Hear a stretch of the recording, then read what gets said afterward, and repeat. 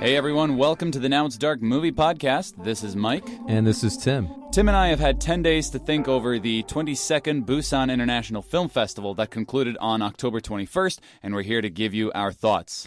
The Busan International Film Festival, or BIFF, is the largest film festival in Asia, largely used to highlight and expose independent Korean films. It is, however, an international fair with movies from the U.S., India, France, Italy, as well as movies from countries like Cambodia, Thailand, Nepal, Sri Lanka. I believe there's 71 countries represented, almost 300 films.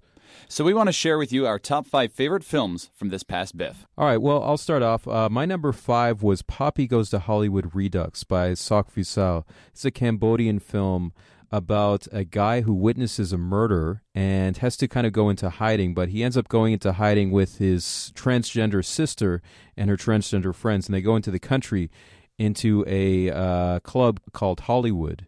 A great film, a very interesting kind of throwback aesthetic to it, and a rare film from Cambodia that deals with these sorts of issues. This was a really interesting film. It kind of had a throwback aesthetic, kind of a 90s feel to it, and it kind of dealt with issues in Cambodia, discrimination against transgender and gay people.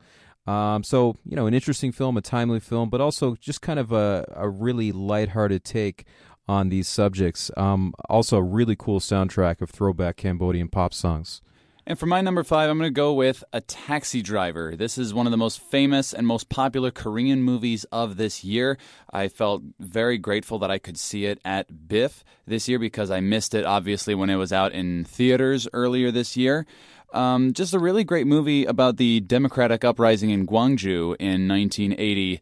A movie really about the human spirit, the democratic spirit, certainly about the Korean spirit, and about Koreans' relationships not only with Koreans, but with the rest of the world as well. Yeah, what I liked about this movie is that it dealt with the relations between Koreans and foreigners in a fairly refreshing way. It didn't create the conflict. The main conflict in the story wasn't between Koreans and foreigners. It was between good people and bad people. It had a very humanistic take on things, and I found that refreshing. My number 4 was The Square by Ruben Östlund, and this actually won the Palme d'Or at Cannes last year. What was interesting about this film is that it kept shape-shifting. It started out as kind of a satire in the art world and the absurdity of high art, but it just kind of became a really challenging bit of kind of awkward cinema. It really challenged everyone in the audience. It was very funny, but there were a lot of moments where what you thought started out as kind of a joke or something lighthearted just kind of kept going on, and it really challenged the audience. And, the square that this movie is talking about is kind of really just like any boundary that you want to set up in your life to protect yourself from something uncomfortable. And the film did a great job of kind of exploring the uncomfortable places outside of whatever kind of square or boundary you set up. For my number 4, I'm going to go with Porcupine Lake, a Canadian film directed by Ingrid Veninger, whom I had the pleasure of interviewing on Inside Out Busan. And this is a movie, it's a coming-of-age story about 2 girls, and it's a movie about a friendship that also kind of develops into a bit of a love story as well. And it's really interesting because this is a movie that's typically done with boys or with older girls, like when they're starting to do drugs and have sex and everything. But this was a movie that was really just innocent. It was very sweet, and it was something that I felt was challenging as an audience member, not because it was tough to watch or anything, but because it was a movie that respected my intellect and my worldview and just said, hey, yeah, you can watch a movie about 2 girls, which is something that doesn't come around every now and then. It wasn't putting a label on things. It wasn't putting a label on things, and it was representing a group that isn't often represented, especially not like this. And it was just a very fun and charming movie all the way throughout. Yeah, and speaking of kind of representing a segment of society that's not often seen on the big screen, I would go with Sean Baker's The Florida Project for my number 3. It's really just about dysfunction, a dysfunctional family in Florida, and really a kind of dysfunctional community. It's about a single mother, her child, and her kind of child's friends, and the relationships that happen in a kind of Orlando hotel or motel, I should say. It stars Willem Dafoe and a lot of great unknown actors or actors I've just seen for the first time. The child actors in this were amazing. Like their performances are so naturalistic. And what I love about Sean Baker's cinema, because he also did Tangerine, a movie shot on an iPhone that played at BIFF a few years ago, and he has this great way of just following his characters, allowing them to kind of reveal themselves, but he doesn't force you to judge them in a certain way. He respects your intelligence. He respects your ability to kind of make up your own mind about these characters without being heavy-handed or moralistic. And yeah, just a really refreshing piece of cinema. My number 3 is going to go to The Work, which I know is something that you saw as well. The Work is the only movie that I watched at BIFF that actually made me cry. And I'm not going to say much about this because I know that I think it's a bit higher on your list, so I'll save some words. But in short, The Work is group therapy among inmates at Folsom Prison. So it's a bunch of really tough guys learning to cry together. And this was a movie that was very touching. For my number 2, I'm going to go with Finnish filmmaker Aki Kaurismäki's The Other Side of Hope. This was a movie I didn't really have a lot of expectations about. It's about a Syrian refugee just trying to make it in Finnish society.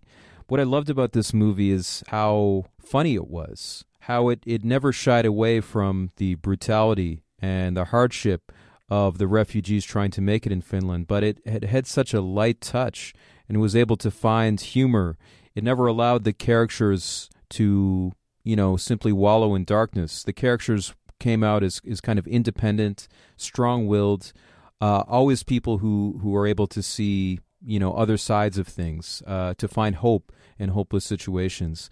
And it's just really funny. I don't think there was a movie I've seen at BIFF where the audience laughed more. Stylistically, it resembled it was kind of like Jim Jarmusch in a lot of ways. And just a pleasure to watch from beginning to end. My number 2 movie is going to go to an Australian movie called Pulse. And now this is directed by Stevie Cruz Martin, produced and starring, as well as written and edited by Daniel Monks. You and I both met and spoke with them on numerous occasions. They're lovely people.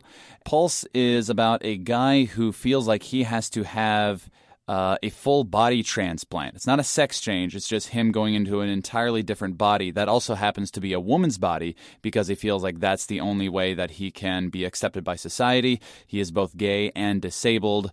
And it's just kind of about how his whole life unravels after he goes through this change.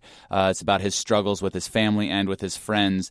And it's a movie largely about how your physical appearance, your body, is in large parts who you are, because you know me as Mike, but if you were to see me as someone completely different, even if I have the same personality, you would most likely think very differently of me just because you don't recognize me at all. And so this was a movie, it was very touching. It won the Busan Bank Award at BIFF this year, and I was in awe of this movie. Really fantastic. Well, speaking of being in awe of a movie, my number 1, as Mike mentioned before, was The Work. Incredible piece of cinema. It also made me cry. I think it's impossible not to watch this movie and cry. So this was a movie directed by Geethan Aldous and Jairus McCleary and produced by his brother Miles McCleary. And there's a lot of family connections going on here because the McCleary brothers, their father worked in this prison. They had a lot of connections to it. And you can tell that this is a movie really close to their heart because the group therapy situation that Mike kind of explained before is so radically humanistic. You start off being a kind of passive observer to this process of these criminals kind of just breaking down willfully and kind of exploring their demons, what traumatized them, what kind of shaped them and made them who they are, and being emotionally vulnerable while going through that. And in a way, you're kind of sucked into this process yourself, and you start asking yourself the same questions they're asking themselves. You start challenging yourself. And in the end, you're a participant. You're not just a passive observer. The level of respect that all the characters show each other, the level of respect the filmmakers show the audience in terms of just letting them sit in this process and not, moralizing to them, not preaching to them, but just, observing. An incredible piece of cinema. I can't really recall a documentary that was this impactful. And for me, it was just, far and away the best film I've seen at BIFF. highly recommended. Yeah, it was really an amazing watch, and if you have the opportunity to watch The Work, it's really one that you can't miss. Absolutely. Absolutely. Now, my number one is going to go to a movie that I think might not be the most well-made movie, or the best made, but it's the one that stuck with me the most, and it's a Korean murder drama called Taklamakan. The name comes from a desert in China, and it's a thematic element of Taklamakan is a place that you can't get out of. And so it tells a story of a woman who's murdered as well as her murderer. So it's a nonlinear storytelling. The storylines meet in various places. Both the murderer and the murder victim have very developed characters.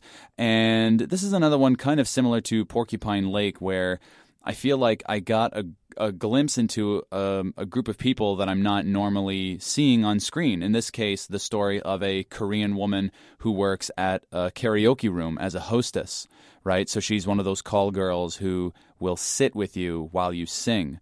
And it's very interesting to kind of see the type of lives that they live and to just see a story from yet another demographic that is woefully underrepresented in film. Yeah, I guess that's kind of a theme for a lot of our choices, is just seeing like a social reality that's underrepresented.